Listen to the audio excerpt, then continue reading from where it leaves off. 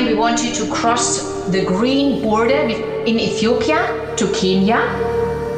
Omo region. Very remote. There's no police, no roads, no infrastructure, no nothing.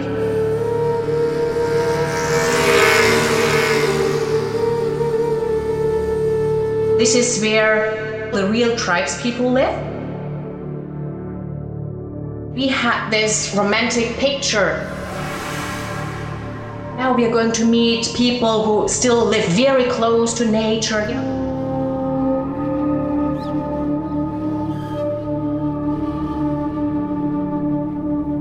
The roads ended and there was only sand, the thorn bushes.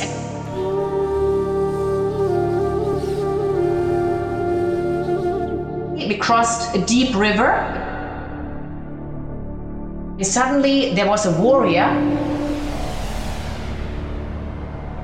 He had feathers in his hair, wore an apron, scars on his chest for the enemies he had already killed.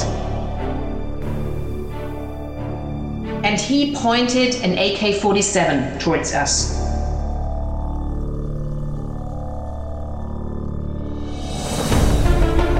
Within 3 minutes, we were surrounded by about 20 armed men. They separated us. There was a fight about who gets Ramona as a wife, who gets the panniers. The situation escalated. They are trying to shoot at each other. Suddenly, somebody appeared on the scene. He was different from the others.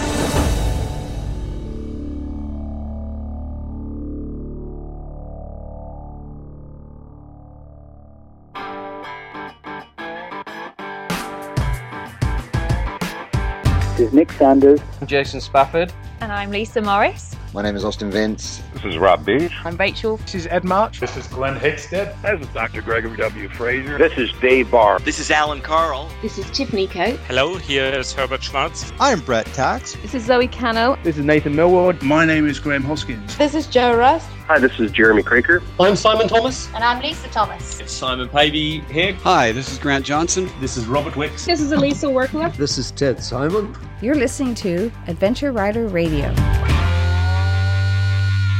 The intro you heard was part of the story of Ramona Schwartz, and Ramona is a world traveler, a prolific adventure motorcycle journalist and photographer. As well, in this episode, we're going to have the Rickses, Shirley and Brian, give an update in the middle of their trip heading into Russia, and you're going to also pick up some travel tips from them, which are definitely worthwhile sticking around for. We also have Rob Harris from the Fundy Adventure Rally. Stay with us. We got a lot more coming up. I'm Jim Martin, and this is Adventure Rider Radio.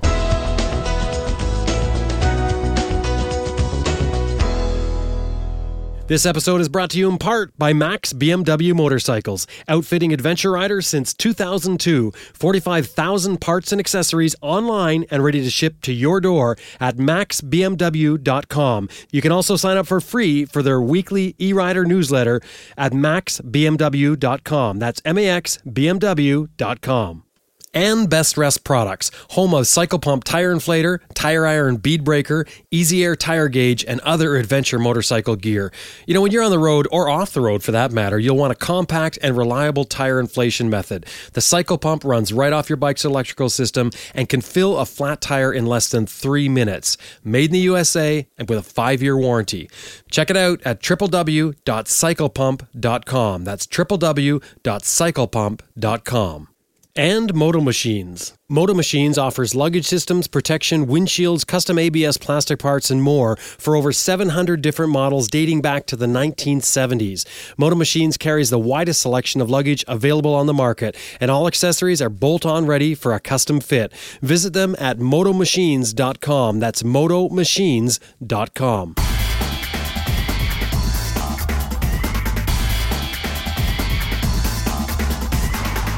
Adventurer and travel writer, photographer, Ramona Schwartz, who is, where are you now, Ramona? I'm in the Black Forest in southern Germany, in a place called Obereschach. And this one is so difficult to pronounce that all my English-speaking friends call it O-Town. Well, I'm sort of curious about the Black Forest. What exactly is the Black Forest? Well, apparently it's a forest, and you mainly find fir trees here. And because of this very black appearance, of the color, they call it the Black Forest. And what goes on there? Well, it's a very romantic place. Most people have heard about the Kuckucksuhr, and old Black Forest houses. We actually just moved to an old place. It's 800 years old, so older than your country. It's from 1268, and we just moved in here 2 months ago, and we love the new place. Well, you've traveled the world on your motorcycle for 6 years, and maybe you could say you're on a hiatus at this point, but we'll get to that. Let's back right up. You were born in East Germany, and you grew up under that strict rule and regime. Can you tell us what those early years were like for you? Well, it made me to the person I am, which is quite important. I was born in 1976, and I grew up under the communist dictatorship. That meant brainwashing, secret police, oppression, propaganda, and teachers trying to break me. And luckily, I had good friends in the neighboring village. It's the Wiegans, a family. He was a poet, and she made the best cookies in the world. And they inspired me to challenge my world and think for myself. So I owe them a lot. So were they actual rebels, or were they just being mistaken? I mean, he's a poet, so is he just sort of getting flagged as a rebel even though he's not, or was he actually a rebel? He was a rebel, but a secret one. And by the time I think you turned 13, 1989, when the Berlin Wall came down, that must have just been an unbelievable thing. What was that like to be living one way and then all of a sudden find out the whole world just changes overnight? Yeah, as you said, it was unbelievable, first of all, because we had been told in school there's one thing that's never going to change, and this is East Germany. East Germany and the wall will always be there. And for me, it was really strange because as a kid, when I climbed the highest mountain, that was the so-called Fellberg, that was 842 meters high, I could actually see a castle in the west. It was about 15 kilometers as the crow flies. And I saw this beautiful castle. And at the same time, I knew I could never, ever cross the border and ever get there. And suddenly the wall had come down and I could go there. I could explore the world. And that was fantastic. So at that point, do you just run? You just go for it? I mean, I imagine a lot of people did. Yeah, of course. And we all cried when we crossed the border. There were like 8 people crammed in this little East German car, the Trabant. So we crossed the border and we all started to cry. It was very emotional. And it was actually beautiful times. And would you ever go back at that point, in your mindset at that point, or were you leaving for good? I wasn't leaving for good because, first of all, I had to get myself a proper education. Because I needed to get a good job, and make something of myself. At least I was expected to, get a proper education. So the wall falls down. You sort of escape from this oppressive life, and you go and you get your education and get a normal job. But I guess that appeared to be what you wanted because you couldn't have that, I would imagine. And I'm just imagining this, but I could picture that's what you'd be after, is that life that everybody else has. But you weren't in it very long before you found that wasn't the life you wanted. That's true, because I tried what you would call a conventional life for about 3 years, and I soon discovered that it wasn't for me, because like working, sleeping, consuming, there's got to be more, I thought. And I was curious to find out what lies behind the horizon. And at that time, my then boyfriend Uwe popped the question, "Hey, Ramona, do you want to ride the world on a KTM with me?" That seems bizarre, though. He just comes up with this for you. I mean, was there any prelude to this? No. He just throws it out there. Do you want, I mean, because it just seems, even for a person that hasn't done it, such as myself, it just seems like such a huge undertaking. But for you, especially at that point, it must have just seemed incredible. Yeah, of course it was, but I didn't hesitate for a second. I knew this was for me. And, I'm a very curious person and I'm brave, I'd say. And so I just do things and I try things. And sometimes I make mistakes, but so what? Better to have tried and to have failed than to have never tried at all. Mm-hmm. I never wanted to have any regrets. I never wanted to look back on a life and, aged 60 and then regret the many things I hadn't done. So I thought, or I said to myself, let's get out now and do it now and set a date. Does that come from your past, from growing up in East Germany? Do you think that's what makes you that type of person? That you feel, you know what it's like not to have, and now you feel like it's out there, so you've got to try it all. You have to be the type of person for this, I think, because there's others, and the change, the coming down of the wall brought a lot of fear for them because they were used to following a leader and suddenly there was no more leader. So they had to think for themselves. They had to make their own decisions, which was pretty difficult for them. So you tell your boyfriend you want to go, and what do you do there? You quit your job, and how do you get your finances together, etc., to do this trip? Well, first of all, there was a little challenge because I didn't know how to ride a motorcycle. And it was meant to be a round the world trip on a motorcycle. You are adventurous. So he said, Ramona, forget about, riding bitch on my bike. You have to ride your own bike. And I said, okay, I'll do. So I got my rider's license, my driving license, but I didn't get a lot of experience because the very day after I had passed the test, it started to snow. And so I parked the bike in the garage. And 3 months later, I crossed the Sahara on it. Okay, so we're missing the license part. Where did you get your license? I got it in East Germany, but I was not allowed to ride a bike as the 640 LC4, the KTM I was riding back then. Mm-hmm. I just jumped on the bike and off I rode, hoping that nobody would check my papers. And nobody did. I love that. So what was crossing the Sahara like for a brand new rider on a KTM 640? I mean, imagine when I faced the vastness of the desert, and it must have been 125 degrees Fahrenheit. It was only then that I grasped the full meaning of my enterprise, but I knew that I could do it somehow. Of course, the first year was very hard, and Africa itself, this beautiful continent, it was a culture shock. And I stopped counting my falls, but again and again, I jumped back on my KTM and rode on, and I made it. So finally, you learned through trial by fire. You went out there and you had to learn to ride to survive. Right. And I also listened to this little voice in my head because when I had told my friends, that I was going to ride around the world, they all said, hey, Ramona, you're crazy. You will never be able to do it and you will fail and you'll be back after 3 weeks maximum, and whenever it got very difficult, I heard them say this to me and I said, no. Coming back. I'll prove you otherwise. You went to Africa first, and this always surprised me because to me, from North America, Africa, is it's the real deal as far as, and I think most people will say that, almost everybody says that, it's the real deal for a place to travel. There's a lot of uncertainty, there's a lot of challenge, like the Sahara that you start off with at the very first of it.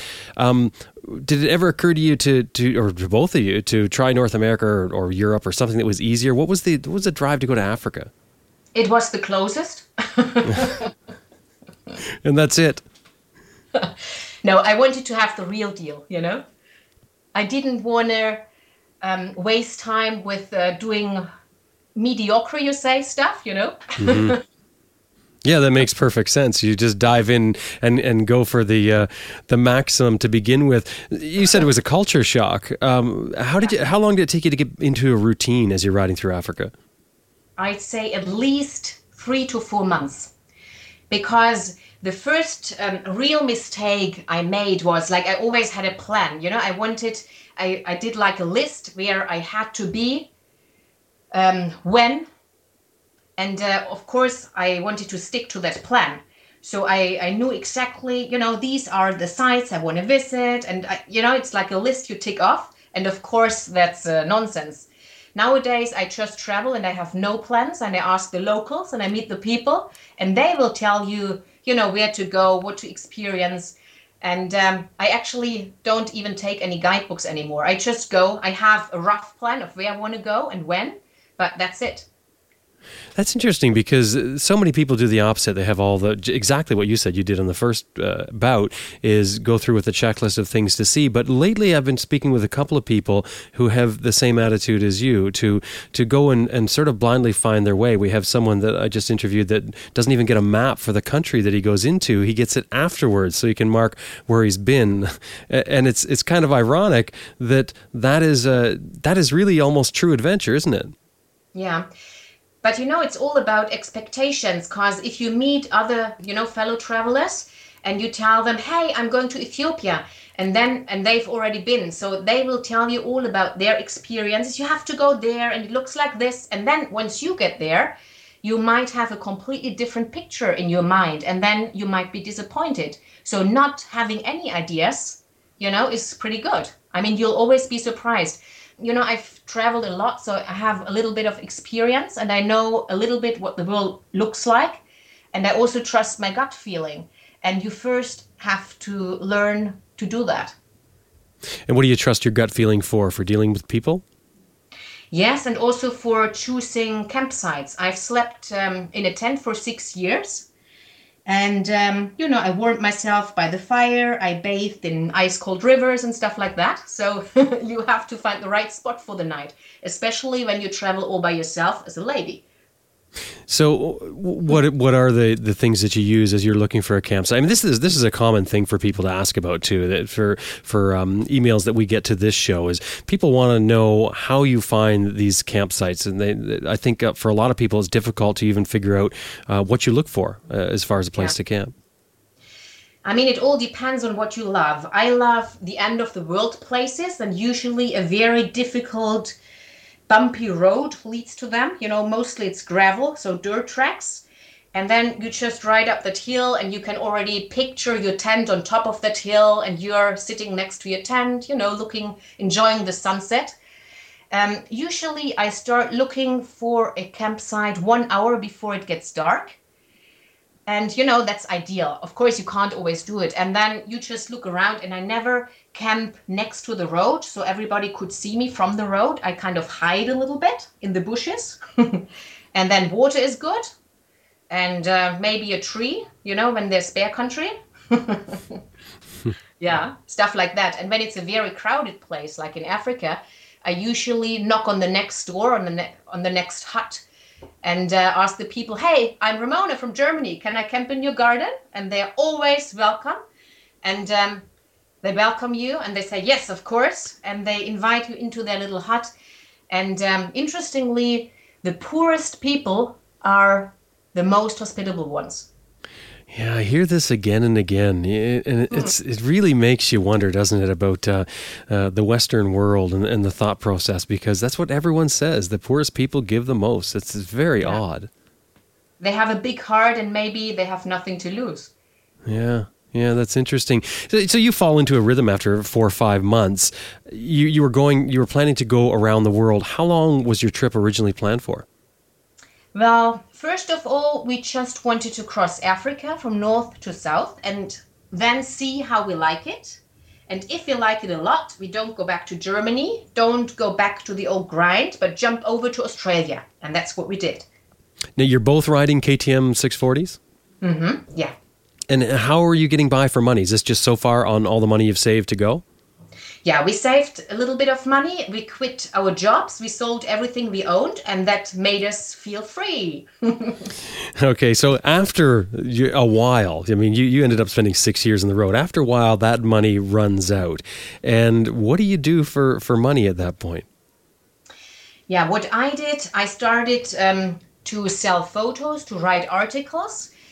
Sometimes, like in Australia, we were really short on money when we were in Australia. We were asking ourselves, okay, how can we earn some money? So we would just ask in a pub, hey, can we do a little show, a presentation of our travels?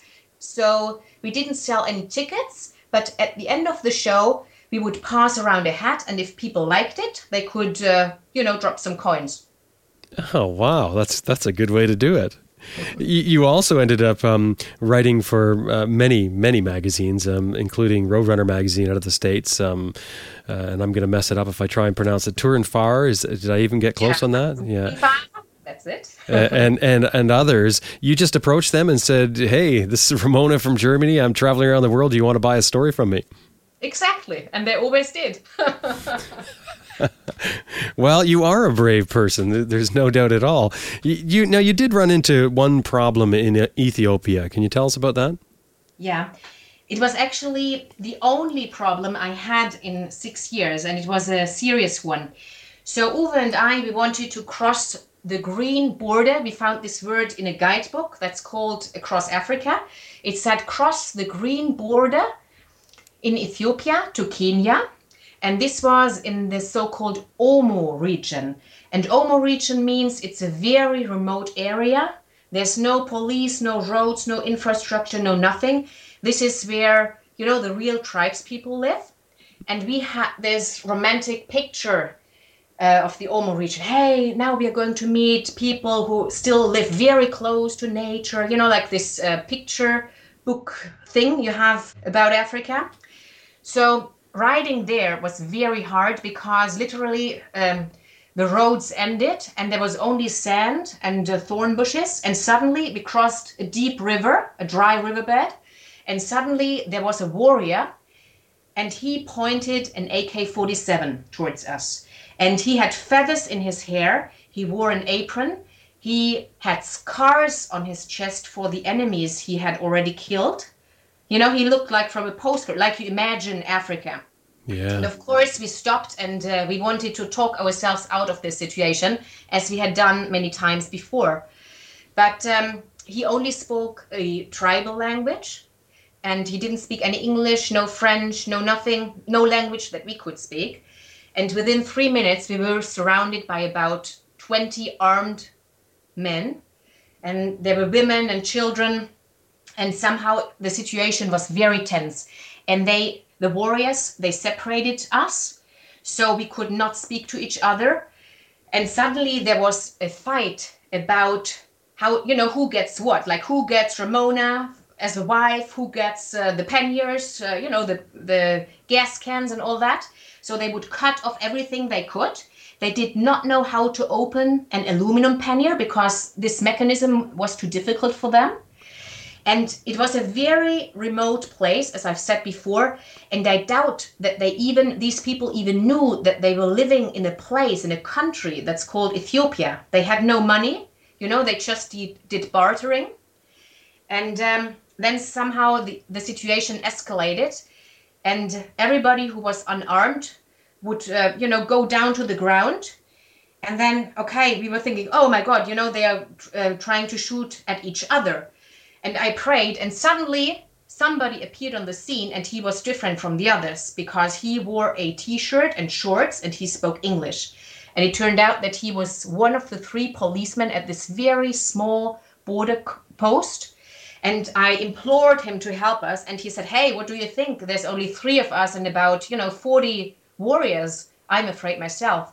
The only thing I can think of is take you to the prison. So I will arrest you. Follow me to the end of the village. And that's what we did. But before we could get there, all the warriors wanted to hop on our bikes and, get a ride. And I guess they had never seen motorbikes, nor helmets, nor all the fancy stuff before. So, of course, we toppled over. And eventually we made it to the end of the village. And then it was in the desert, and suddenly it started to rain, which was a sign, I think. And the eldest people from the tribe, they gathered, and we got most of the things back that they had stolen before. And the police said, you know what? At 4 o'clock in the morning, you just sneak out of here. We wish you good luck. Kenya is over there. And he just pointed, into the desert. And it took us 2 days to get to Kenya. Wow, that is incredible, and so lucky that this guy shows up. I mean, you had to have thought, this is it. This is where you're going to end up. This is going to be the end of you. Yeah, but you know what? I was really surprised about how clear your mind works in such a situation, because you think, okay, you panic, you go crazy, you cry. No, not at all. You think very clearly and you know exactly what to do. You kind of function, and like the emotional breakdown and all of that it comes later when you're safe. So you managed to get most of your gear back, if not all of it back, and managed to ride away and cross the desert and get into Kenya? Yeah. That's a very, very close call. But as you said, that was your only thing. I mean, you traveled the world for 6 years, and that was your only problem that you ran into. Yeah, exactly. Yeah. And was that because you're in the wrong place, or is it just one of those things?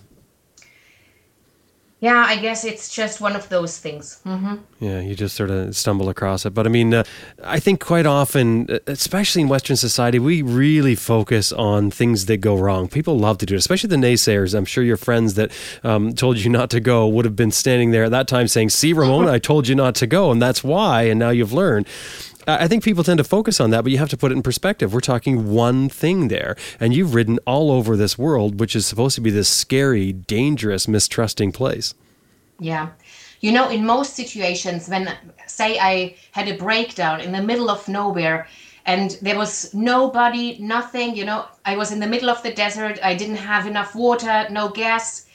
I was like, okay, maybe I'm going to die now. But suddenly, like a miracle, somebody appeared on the horizon. It was a camel rider, and he came to help me. Stuff like that happened like nonstop. So I'm convinced that 90% of the people out there are good. We often talk about adventure here, and we talk about the definition of adventure, and we get a lot of people to say what they think their definition of adventure is. What is your definition of adventure, Ramona, and is adversity and time required for it? Yeah. Irish Murph, maybe you've heard about him, also an adventure traveler.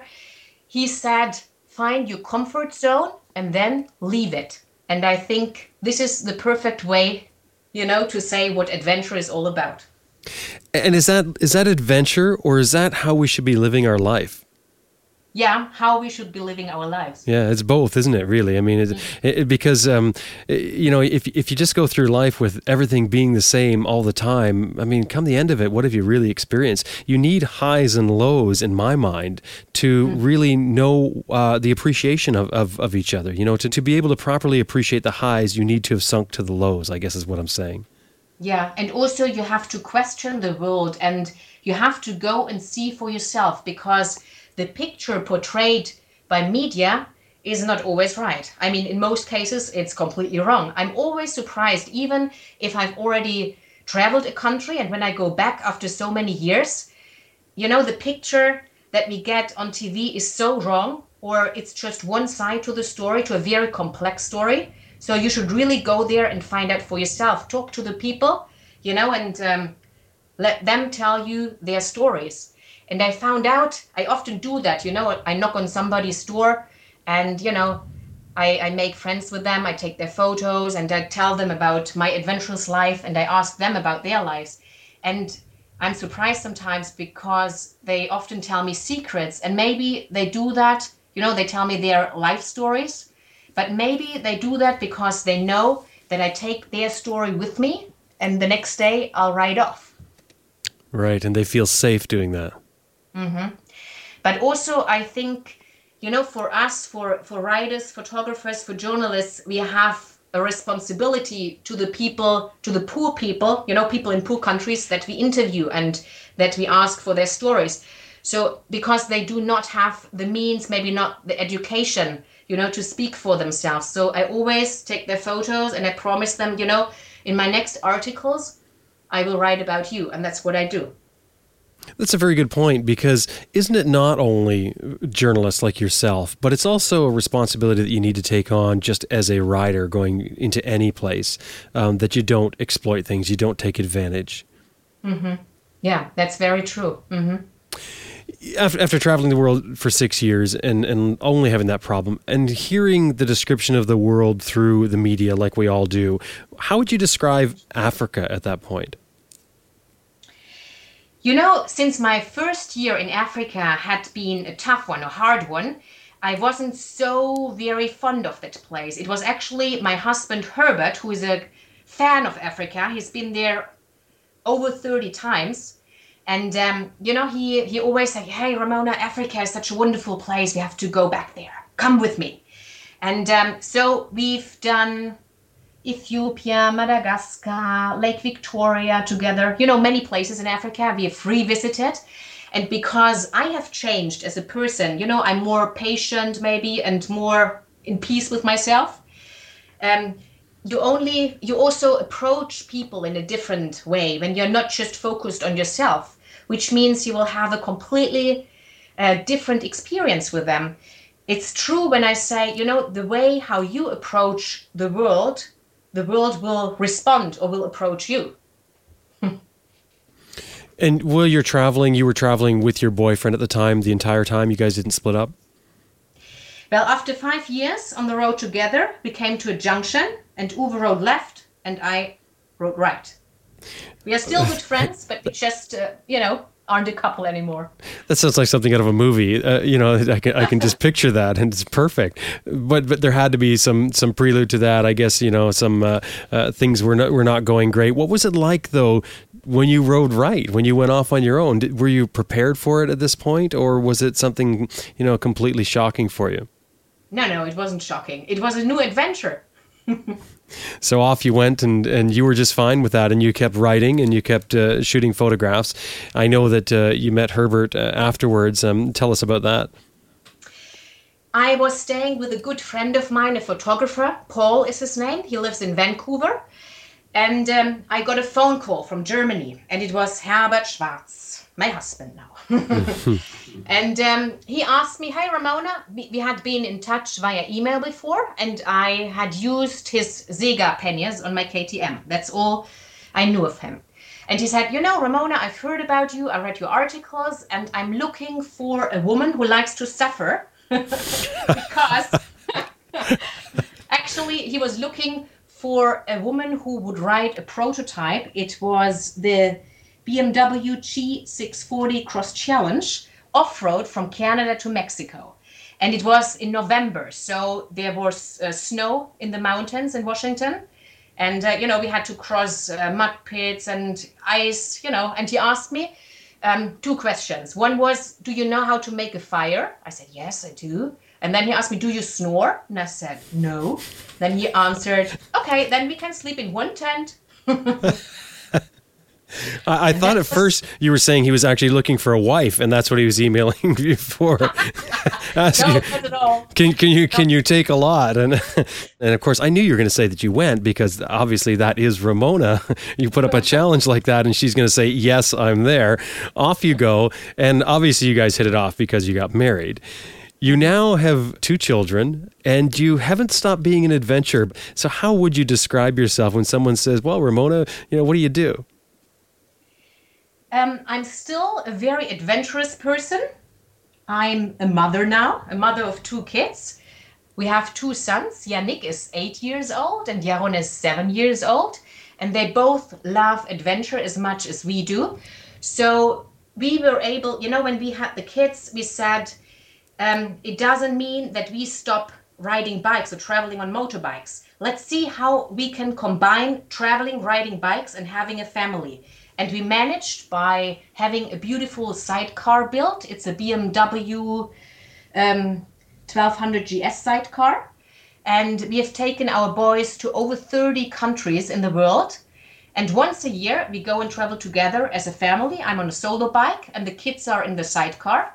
and we go and camp and travel the whole world. And they love it. And it's the best education you can give to your kids, I think. I interviewed Herbert before, and I know that you guys go on continuous adventures, and that's his idea of life, is that he has to be able to have time for his adventures and can't be too caught up with work. Is that the same for you? You're making that a part of your life, that you're setting up new adventures all the time, and you probably have one in the works right now? Yeah, right. Luckily, Herbert has me to remind him of that all the time. We have to go out there and travel, Herbert. Leave your desk. Right. So what's the next big adventure? In about 2 weeks, we go to Greece, because at the moment, you might have heard it in the news, the political situation is very tough. And of course, that attracts somebody like me. And I want to see and find out for myself what the heck is going on there. And I'm sure I have Greek friends, and the Greek are beautiful, friendly people. And I'm sure they still are, even they have to live through very difficult times right now. And you'll go there and shoot photographs and write stories for magazines? Oh yeah, I'm sure I will. Yeah. But we mainly go there to have a family vacation and to meet some friends. Oh, so you'll take the kids with you? Oh yeah, of course. Oh, great. Because you do that, don't you? You take the kids on some, and then you guys go off on your own as well. Right. Okay, so once a year we do what we call a big project, and that lasts between 3 and 4 weeks. And we take a film team and photographers, and we go to some exotic place in the world. And when we are lucky, we get prototypes. And then we take photos, make a DVD, and meet people. Yeah, and explore the country or the region we are traveling. And of course, we also test gear for Touratech. And where are the films shown? They are DVDs that we sell via Touratech. We've already done, I can call or tell you about some of them. We've been to Africa many times because, as I said before, Herbert loves Africa. He's a big fan of Africa. So we've been to Madagascar. We've been around Lake Victoria. We've been to Ethiopia. We called that movie One More Cup of Coffee Before the Desert. We've been to Asia. That was No Plan is a Good Plan. It's Thailand, Laos, Cambodia.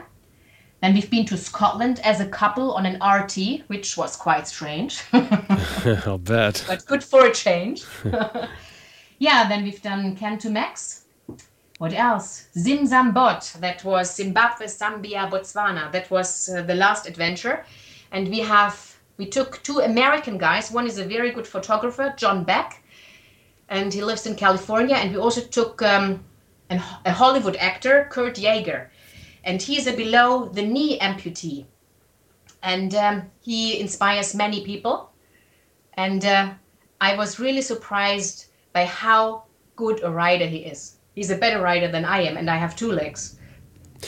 Ramona, it's an amazing story. It's a life that I think many people would love to swap you for. I think you've really got the world by the tail, and we'll keep watching what you're doing and possibly get you back on here again, maybe to talk about the last adventure you've done.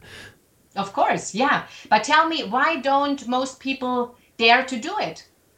That's a very good question. I mean, I think people would come up with many answers for that. And I think some of them would be they can't because, and then they would give you the list of things and the reasons that they can't. But I suspect it's more fear. I think a lot of people really value what they consider to be security, which is staying in their comfort zone. And that would be my guess. Mm-hmm. Yeah, maybe you're right. Mm-hmm. Sometimes I'm surprised because people look at me and, they treat me a little bit like a hero. Hey, wow, what you've done, extraordinary. And I don't think it's so extraordinary. I mean, it's just something everybody of us can do, And usually, when a man comes up to me and he's like twice as big as I am, and then I say, look at me, I'm just, a small little girl. And if I can do it, you can do it. And then you can see how he starts to think about this. And then after a while he says, yes, you are right. It's like, yeah. So for me, I'm very happy if I tell my story and I can inspire other people to go and travel the world. I think it's telling that you see it as an easy thing when you're done. You're saying, well, anybody can go, you can go. I mean, not everyone can. I mean, we realize that some people, maybe they don't have, they have no way of getting the finances or whatever the case is, or maybe physical or family things. I mean, there are going to be people like that. But I think for the most of us, it's just a matter of not wanting to step outside of that comfort zone. But it's very telling that you say that you don't see yourself as some hero after doing it. That's got to say something about the reality of the traveling, because everyone seems to say that. They go, well, it's not that easy. It's not that difficult. You just go and you do it. Yeah, I think the most difficult part is to make the decision to do it. And then you definitely have to set a date. Because if you don't, then, when I hear people say, yeah, one day I'm going to do it, then I know they are never going to do it. So you have to say, okay, 1st of April next year, I'll be ready and I'll ride off into the unknown. Yeah, and then so make that public declaration, so you're sort of held to it. You're pressured to do it. Yeah. Yeah, that's a very good point. Well, Ramona, thank you very much. Yeah, and I hope you like my German accent and my grammar. I've been speaking with Ramona Schwartz, and you can find out more about Ramona by looking her up on Facebook or dropping by the Touratech website, or you can drop by our website and look at the show notes for this episode. Coming up next, we're going to talk with Shirley and Brian Ricks, who are partway through, I guess halfway through their adventure heading into Russia and beyond. We've got some good travel tips coming from them as well. And we're also going to talk with Rob Harris from the Fundy Adventure Rally. Stick around. We'll be back in a minute. I want to talk about the Good Adventure Company for a minute, which is one of our show partners. The Good Adventure Company claims to be the first adventure motorcycle outfitter with a mission of making the world a better place to live and ride. How do they do it? Well, they donate their profits to sustainable nonprofit organizations, specifically targeting those that help children and families. The one they're working with right now is called Lost for a Reason, which is a great charity. They are soft luggage experts, and they only sell what they try and love themselves. That's pretty neat. These guys are riders. They go out there, they take gear out that they buy, they try it, and when they fall in love with it, then they decide to handle it. That's another great feature, I think, about it. They handle Wolfman luggage, Giant Loop, and Endurostan. They also sell Hide No Tires. Check out their website. It's good-adv.com. Now, another thing you're going to see on their website, which is pretty exciting, and if you're into getting out there riding, which I think most of us are, they have some guided motorcycle adventures. One is the Colorado Backcountry in August. The other one, Mexico's Copper Canyon in February 2016. That would be very cool. They offer a 10% yearly dividend, free shipping on most items, and of course, they're donating their proceeds to great causes. I mean, you can't beat that. And we've got a special. For us, Adventure Rider Radio listeners, we have a 10% discount code. So if you want to go now and buy something, you're going to get 10% off, and you're going to know that those proceeds are going to support, at this point, Lost for a Reason, and later on, other sustainable nonprofit organizations. So drop by their website, www.good-adv.com. On the checkout, when you bought something, put in your code. The code is ARR, which of course is Adventure Rider Radio. Throw in the ARR and you've got yourself 10% off your next order at goodadv.com, the Good Adventure Company.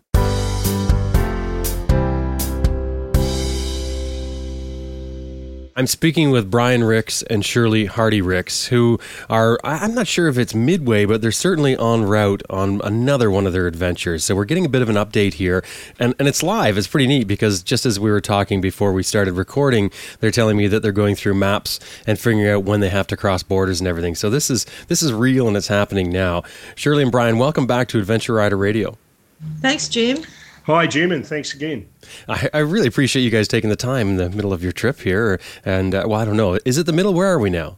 Yeah, I reckon it is the middle. We've been on the road for 3 months, and we think the next leg, well, weather will dictate that we need to be out of Siberia in 3 months. So we're pretty much halfway. So you're in Siberia right now? No. We're in the beautiful city of Moscow. Why don't you just give the listeners a recap of where you started and where you plan to end up? Okay, well, we on this journey, we shipped our motorcycle into Athens and collected it there. And our first day on the road was a torrential downpour in Athens. But that's to be expected on a journey like this. We stayed with some friends in Greece. We're then through the mountains and into Romania. Tried Bulgaria. Yes, sorry. Bulgaria, Romania, Hungary.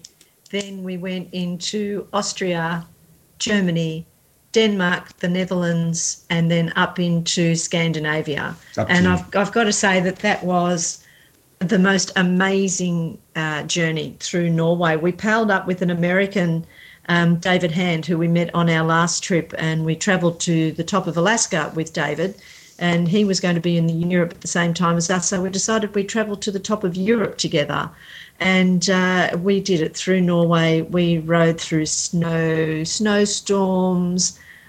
We went across the Arctic Circle, and I put my finger across my visor to wipe off what I thought was water, and it was actually ice. It was the most extreme conditions to ride a motorcycle.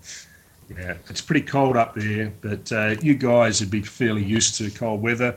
But I've got to say, Norway is just spectacular. The road speed limit is 90 kilometres an hour, but seriously, Jim, you really can't go much faster anyway if you want to take in the scenery, and it's corner after corner after corner, beautiful views, the Atlantic Highway, which has got a bridge that sort of disappears into nothing, up and over and through some islands. It's just beautiful. So I really enjoyed that part of the trip. We made our way up to Nordkapp and riding along the Bering Sea and right up there in the Arctic Ocean was spectacular. And then the wind came and came around some corners, and to be quite honest with you, we nearly got blown off the road that many times. Our friend David, who's raced motorbikes, he said it's the most extreme conditions he's ever ridden in. The wind up there is so strong it will push camper vans over. And when we got to the tip of North Cape, or Nordkapp, both David and I had to basically hold Shirley to the ground. She's a bit lighter than us, to walk out to the point because the wind was so strong. Is that right? Wow.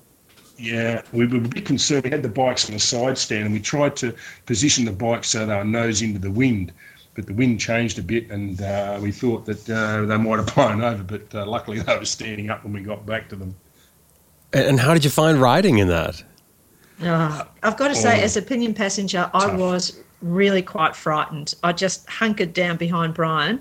But, we've done a lot of kilometres together overseas and around Australia, but that was the windiest we've ever ridden in, and I was really quite concerned that we weren't going to stay on the road. And there wasn't a lot to move off into if you did get blown off the road. There was sometimes quite deep ravines over the edge of the cliff or into big boggy marshlands. It wouldn't have ended well had we been blown off the bike. The barriers on the side of the road are like a concrete block about twice the size of a gutter, and that's the only thing that stops you from going into the sea. So it can be quite scary, but a big achievement, to be quite honest with you, Jim, to do that.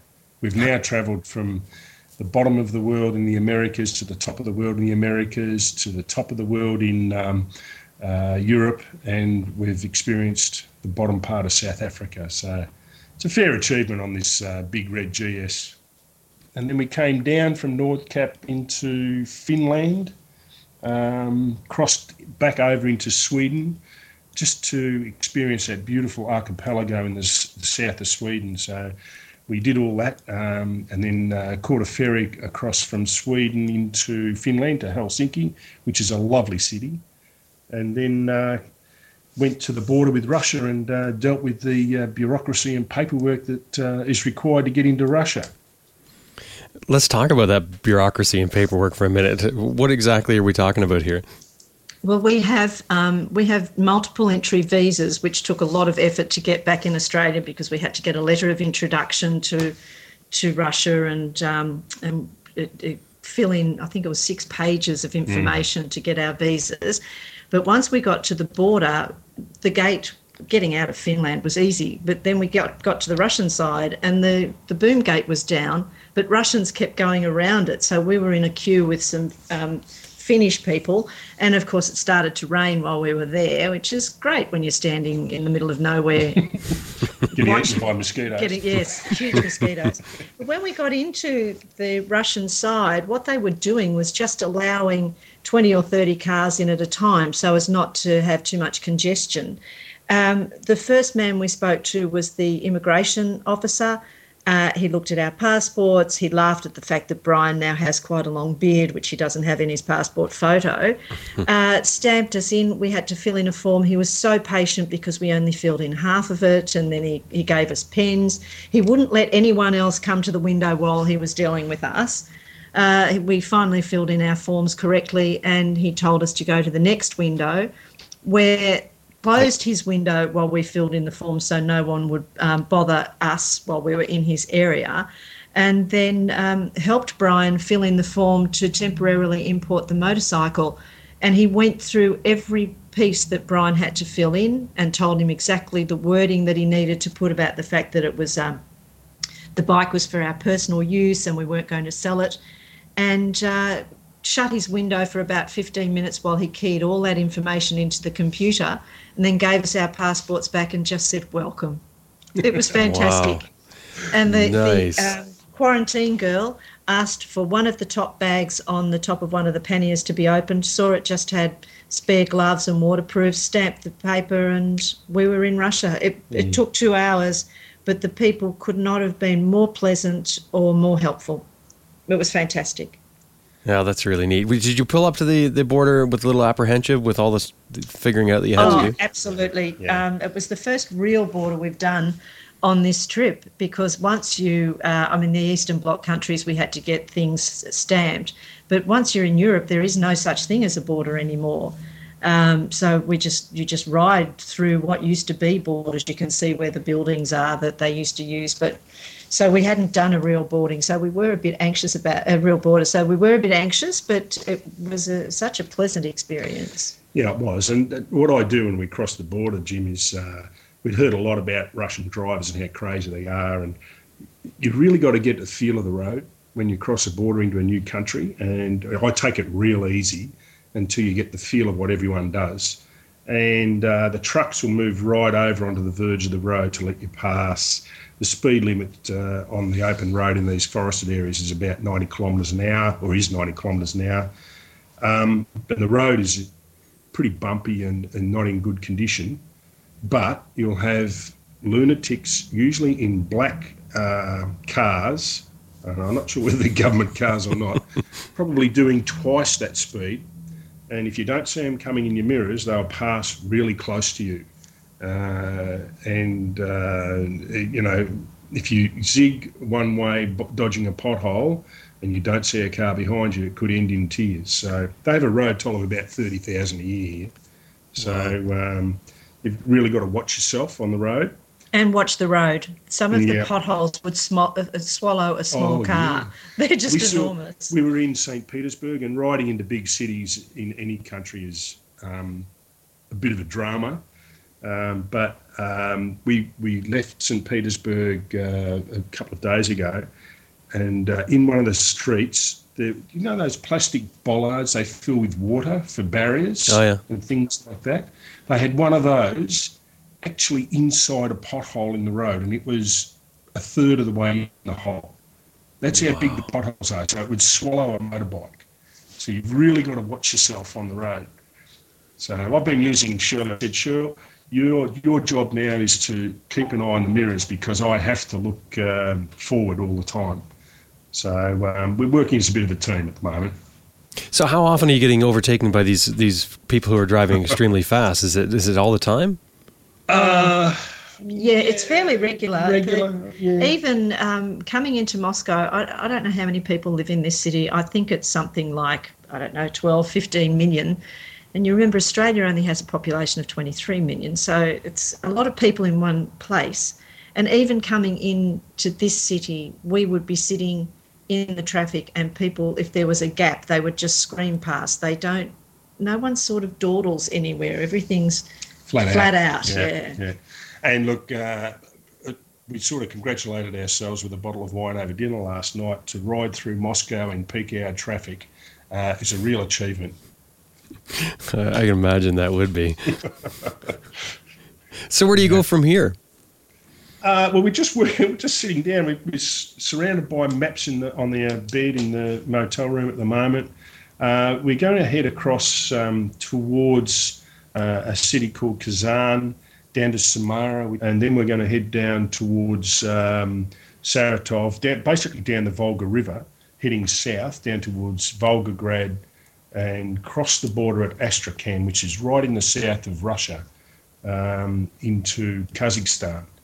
The reason we're doing that is there's some beautiful cities in the south of Uzbekistan, so we hope to get a scoot across the bottom of Kazakhstan up to the Aral Sea and see if we can find those ships that are abandoned when the Aral Sea receded, and then make our way to the beautiful cities of Khiva and Bukhara and Samarkand in Uzbek. So that's the rough plan for the next few weeks, Jim. Well, really, like, as you said, riding through Europe is, sort of easy to do, relatively speaking, and also you have all the modern amenities. Now you're really into a point where the trip turns, right? Or I guess you would have been you would have thought so at the Russian border, but especially as you head into Kazakhstan. Well, I think some of the roads are going to be more challenging. Yep. We've put higher profile, harder compound tyres on the bike to deal with that. There'll be dirt and unmade roads and roads that are just perishing. I mean, that's something we found riding from the Finnish border into St. Petersburg.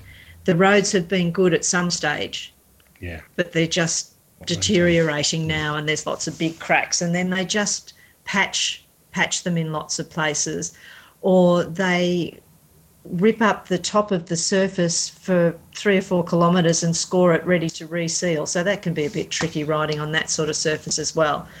So plus the other thing you must understand is we don't read Russian. And other than a sign that says Moscow underneath the Russian for Moscow, everything else has been in the Cyrillic alphabet. So even getting the train into the centre of Moscow today was challenging, trying to work out what station we were on. So that is another big thing that we're having to deal with. Having said that, Jim, the people they're quite reserved people, and they won't approach you. But if you approach them with a smile on your face, everyone tries to help you. A young girl in the beautiful subway railway stations, she looked at, we told her where we wanted to go, and she said, "Oh, yes, this is my job. I will show you." And next thing, she's on a train with us, on 2 trains, and directing us right to Red Square. And said, "I hope you have a nice time," and then turned and went away. We expected her to say, "Go down here and get on the train going this direction," but she actually took us down the escalator and on the train and off the other end and took us up into the edge of Red Square. It was extraordinary. And we stopped at a petrol station just after we crossed the border, and we'd been given by a friend 500 rubles, but we were looking for an automatic bank to see if we could get some more cash. And a man came up and started talking to us who was a vet at the local forest with foxes. I didn't quite understand what he did with them, but when we told him we were looking for a bank, he said there wasn't one where we were, but did we need money, and got money out of his pocket and went to give us money so we could get something to eat. And we thought, no, it's okay, we've got a little bit of money, we just needed a bank. But I mean, that is just, he didn't know us from Adam. We were just 2 foreigners standing in a petrol station. Extraordinary friendship. That's incredible. Are you finding a lot of people who speak English? Less and less, Jim. I would say that. And I think once we leave Moscow and obviously in St. Petersburg, a few people spoke English. I think it's going to get less so. So that is going to be a bit challenging for us. We've actually touched base with a French-Canadian guy, Damien Fischer, who's coming up from Georgia. So we may well hook up with him before we cross over into Kazakhstan. He's travelling on a 1200 GS with a sidecar. So you never know. We may well be able to battle our way through the language barrier together. But with the language barrier, Jim, we've got this great book called Picture Talk, which friends of ours suggested we get, and it's a little pocket-sized book that has drawings inside of buses and food, different sorts of food, and little rooms with 2 beds in it, or 1 bed and a bath and a shower. So you can actually point to these pictures, and so people know you're looking for a hotel room, or it's got tyres and it's got little maps, and it's really quite extraordinary. So that's called Picture Talk, and who publishes that? It's a German company, Langenscheidt, Langenscheidt, Picture Talk. It's a fabulous, fabulous book. But our friends who are in Eastern Russia now said they have found it invaluable. So that lives in the top of the tank bag, or if we're out in the street, it lives in the backpack. And this is a thick book that has just about everything you can think of. I assume it's divided up in an organized fashion. Well, it's sort of organised, but it's only about 20 pages. Yeah, and they're sort of wax-coated hard cardboard, so it's not going to fall apart too quickly. And it's probably 10 spreads of photos. It's got all sorts of different terrain. It's got post offices. It's got, if you're looking for CDs or it's got a USB stick.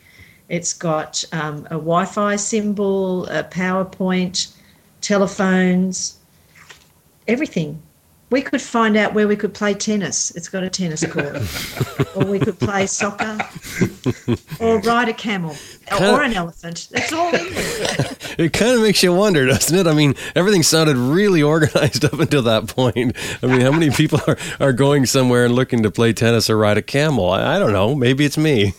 Well, the picture of riding the camel, the horse, and the elephant is actually under windsurfing and scuba diving. Oh. Well, and there's where the book goes wrong. No, we're having a ball, Jim. It's a great adventure again, and the bike's plugging along. It's just about to tick over 200,000 now, and it's coping well. I've put, as Shirley said, the harder compound tyres on it, but semi off-road tyres, knobby tyres, because I know we're going to hit a fair bit of dirt, and I've got a spare air cleaner with me, a couple of spare spark plugs, a spare alternator belt, things that could go wrong. Hopefully I've just about got it covered. When you said you put knobby tyres on, what tyres did you put on? There's been a lot of conjecture about which sort of tyres to get. I've used Heidenauer tyres before for long distance. They're really hard compound in the middle and a little softer on the edges. And when I went up to Prudhoe Bay, I had this set on, and I got 37,000 kilometres out of a front tyre, 26,000 kilometres out of a back tyre. And I'm hoping that these tyres will get me from, I'll put them on in Helsinki. I'm hoping that they'll get me all the way across Russia. 26,000 out of your back tire, that's riding 2 up on your bike? 2 up, fully loaded, yes. Wow, that's amazing. The trick with the Heidenauers is, and some people complain that they wear out too quickly in the middle, they're very, very hard-walled tyres, so they're strong and hopefully able to resist a lot of puncturing, but they usually overinflate them. If you inflate them to 42 psi, it's too much. I'm running them at 37, 38 in the back and 32 to 30 in the front, and that seems to be okay with them. The downside to them is on bitumen they sing. You get a lot of noise from the front tyre, but I'm willing to compromise that for longevity on this trip. So let's just talk about your setup right now. You're riding 2 up on your old bike. Obviously, you're approaching 200,000 on this thing now. Just tell us about your whole setup and whether you've been camping or hoteling it. Yeah, well, look, we're carrying camping gear, but we haven't used it yet. I mean, to be quite honest with you, the north of Europe has been too damn cold to be camping out and waking up in the morning covered in snow. You guys in Canada might be used to it, mate, but we're not. But I think we've got our camping bag just in case. I'm told that you can You can stay in the yurts on the desert with the people out there, and they love having you there, and they're really comfortable. But we need that safety blanket, if you like, of a tent and sleeping bags. We've actually used our sleeping bags in some of the little campgrounds in Norway, where they have wonderful little huts, which are really nice and warm, but you need to have your own bedding. So carrying the sleeping bags has been really good. The only thing we haven't used so far is the tent. What about the bike? The bike's going really well. What I did was I don't have the top box on. I've got rid of the top box. It just pushed the weight too high. We've got the standard BMW panniers, which of course Shirley has the larger one. I have the little one. Is it me or is he complaining, Shirley? I don't know. He's just got to get over it because that's just life. But he does mention it all the time. I could tell that. The way he just threw it in there was almost, like a little kid, He had to throw in that little jab. Total strangers who come up to look at the bike know that I have the big panel. We always tend to have a committee that sees us off or welcomes us at hotels when we pull in. So yes, I do tell them that. But we have a big bag, which is a 60-litre bag, which contains our sleeping bag, sleeping mats, tent, first aid kit. I've got a jumper starter for the bike if the battery collapses, which is a fantastic little lithium-ion battery. And an air compressor, basically. And then we've got another little bag which sits on top of that 60-litre bag, which contains just our shoes, jumpers, or our liners. If it gets hot, we can take all our liners out of our gear. And we've got two small Wunderlich canvas bags which sit on top of the panniers. And in that, we've got a stove, about 3 days' worth of food, and bits and pieces like that, plus spare gloves and bits and pieces. That's 3 days' worth of food if you want to live on tuna and dry biscuits. There's not a lot of variety in the food that we've got. It really is emergency supplies or just something for lunch on the side of the road. Yes, that's right. For those that are listening, where can they follow you? Now, I've seen your posts on Facebook. Are you running a blog? Facebook is Aussies Overland on Facebook, AUSSIES, Overland. And our webpage is aussiesoverland.com.au. Well, that's great. Shirley and Brian, you guys take care, ride safe out there, and hopefully we'll talk to you maybe in a couple of weeks. That'd be terrific, Jim. Thanks a lot. And of course, that was Shirley and Brian Ricks from the land of Oz. Now, who's interested in riding a rally on the east coast of Canada? This may be your chance. You've only got a couple of days, as a matter of fact, from the airing of this show to get signed up. So you want to pay attention very carefully and then get right on the computer and get yourself signed up. We're going to talk with Rob Harris of the Fundy Adventure Rally.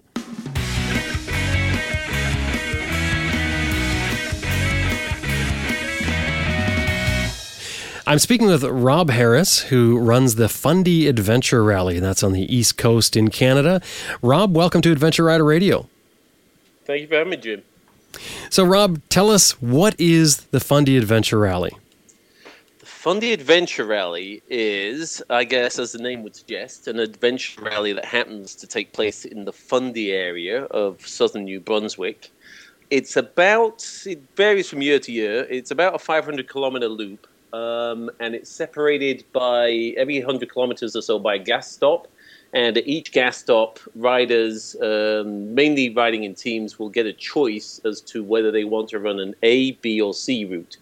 The A route is the easy route, mainly gravel and paved roads. You could drive a car down it, basically.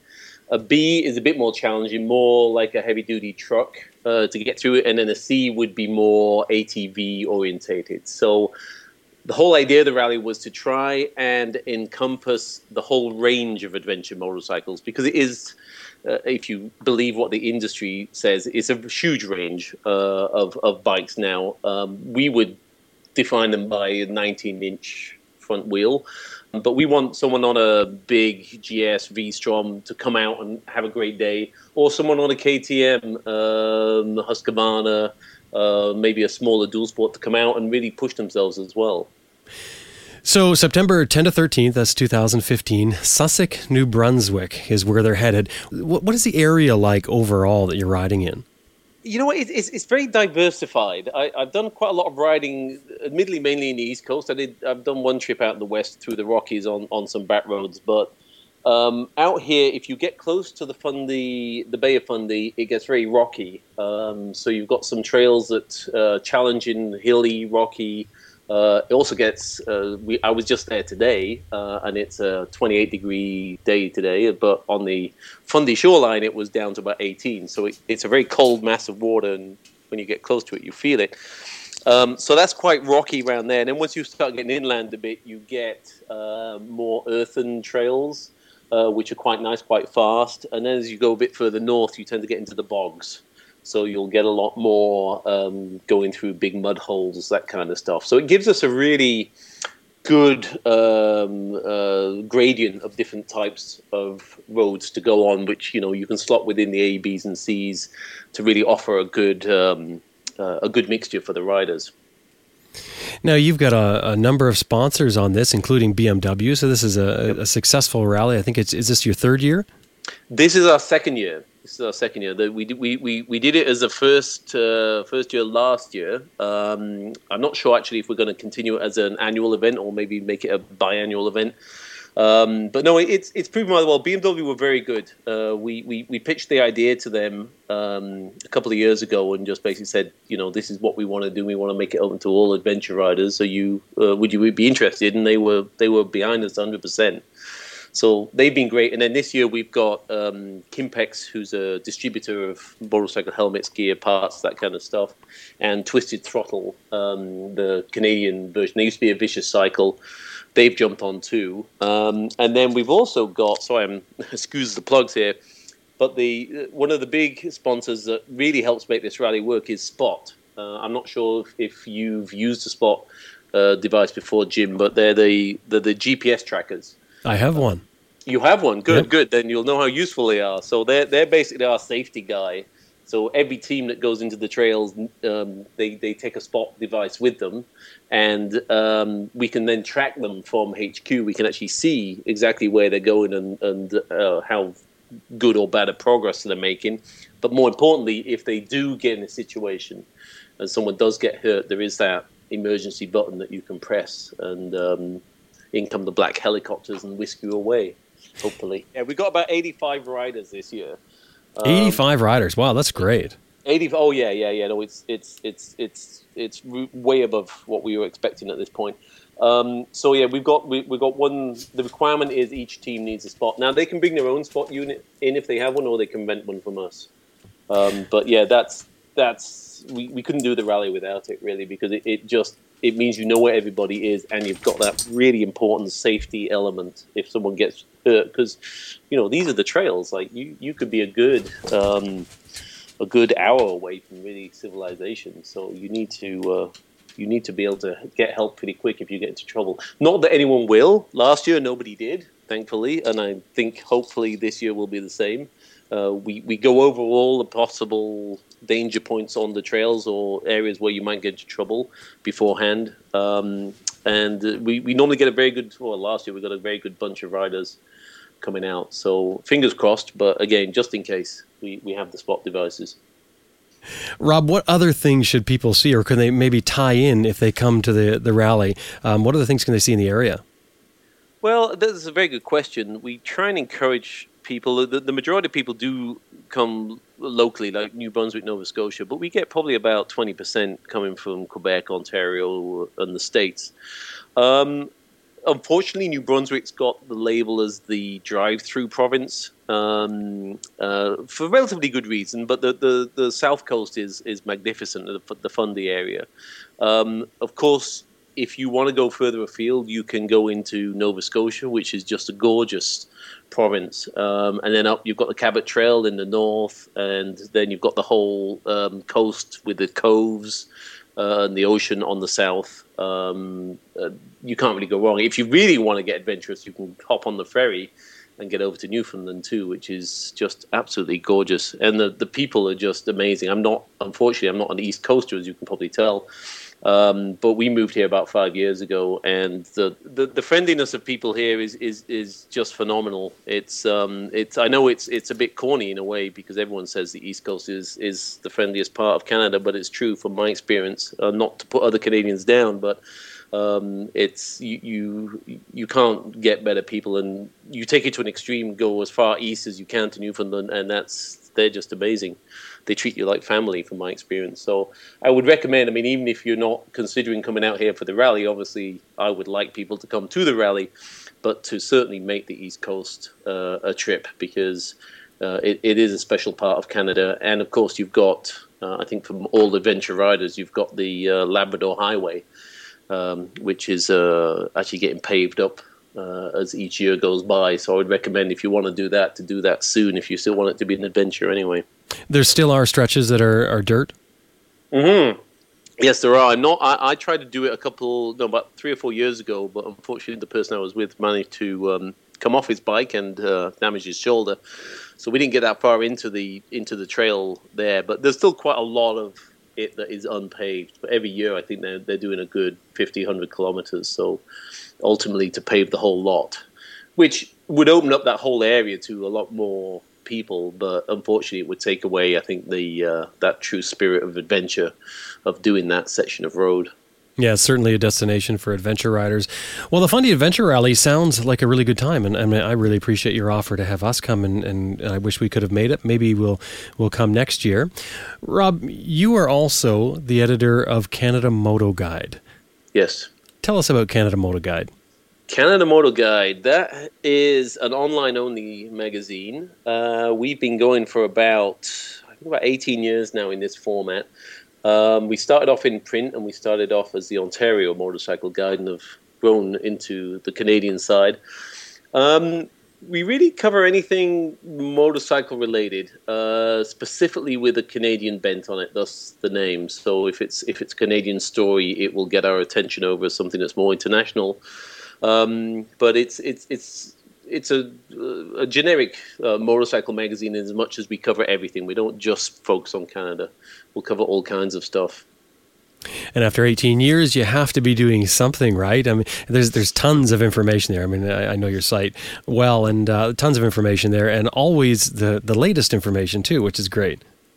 Yeah, thank you very much. I mean, we did a focus on the news probably about 10 years ago. We decided that we've really got to get onto the news and make sure that that's prominent on the magazine. So we do try and make sure that we cover it best we can. And one of the advantages actually being on the East Coast is the time zones. So you can get up, you don't have to get up super early to get the latest news out before anyone else does. But yeah, thank you very much. I think we do a good job. I mean, I wouldn't be doing it if I didn't think we did a good job. And we do try and be very very honest with the magazine, which, as you probably know, is a tough job in journalism already. But if you're the honest, or if you focus on trying to say how everything is, you get a rougher ride out of it, I think. But I'm happy with what we've done and where we're at. I think we've done quite well. Well, the Fundy Adventure Rally is September 10 to 13, 2015 in Sussex, New Brunswick. And you can go to the website fundyadventurerally.com to find out more. And Rob Harris is the editor of Canada Moto Guide, and it's canadamotoguide.com. Rob, thanks very much for coming on and talking to us about the rally and Canada Moto Guide. Pleasure, Jim. Thanks very much. And anytime you can make it out to the rally, please do. The invitation's always there. Rob Harris from the Fundy Adventure Rally. You can find out more by visiting the website fundyadventurerally.com, and you want to do that right now to get yourself registered for this year's event, September 10 to 13th, 2015 in Sussex, New Brunswick. And as always, that link and all the other links from this show will be in the show notes for this episode on our website, www.adventureriderradio.com.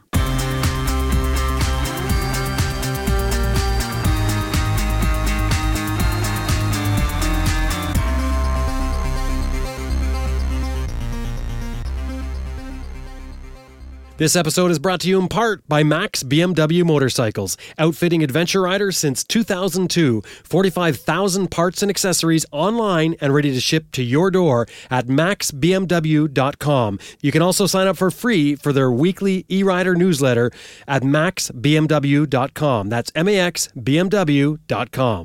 And Best Rest Products, home of Cycle Pump Tire Inflator, Tire Iron Bead Breaker, Easy Air Tire Gauge, and other adventure motorcycle gear. You know, when you're on the road, or off the road for that matter, you'll want a compact and reliable tire inflation method. The Cycle Pump runs right off your bike's electrical system and can fill a flat tire in less than 3 minutes. Made in the USA and with a 5-year warranty. Check it out at www.cyclepump.com. That's www.cyclepump.com. And Moto Machines. Moto Machines offers luggage systems, protection, windshields, custom ABS plastic parts, and more for over 700 different models dating back to the 1970s. Moto Machines carries the widest selection of luggage available on the market, and all accessories are bolt-on ready for a custom fit. Visit them at motomachines.com. That's motomachines.com.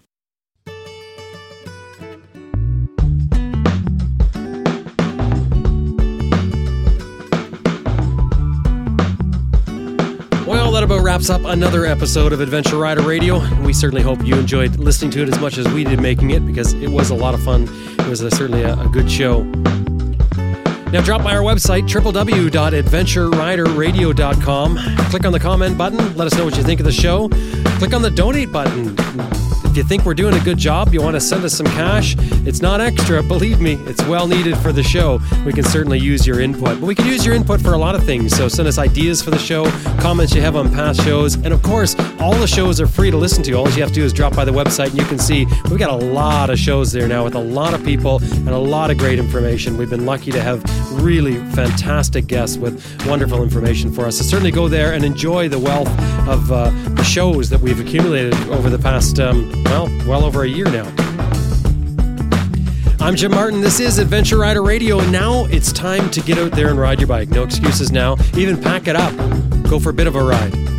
Adventure Rider Radio, by the way, will be hitting the road again soon, and we're going to let you know more about that as that comes up, and we'll be heading out to some different events around this country and others, and we'll go as far as we can possibly go. See if we can't get the word out and maybe meet you at one of the events. So listen to the shows coming up for more information, and we'll give it to you as we know it. Next week, we've got some great things lined up, so don't miss next week's show.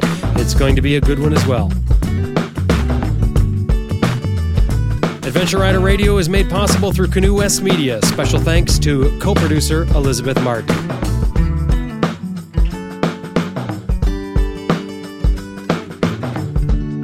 Hi, this is Ramona Schwartz, a free soul from the Black Forest, and you are listening to Adventure Rider Radio.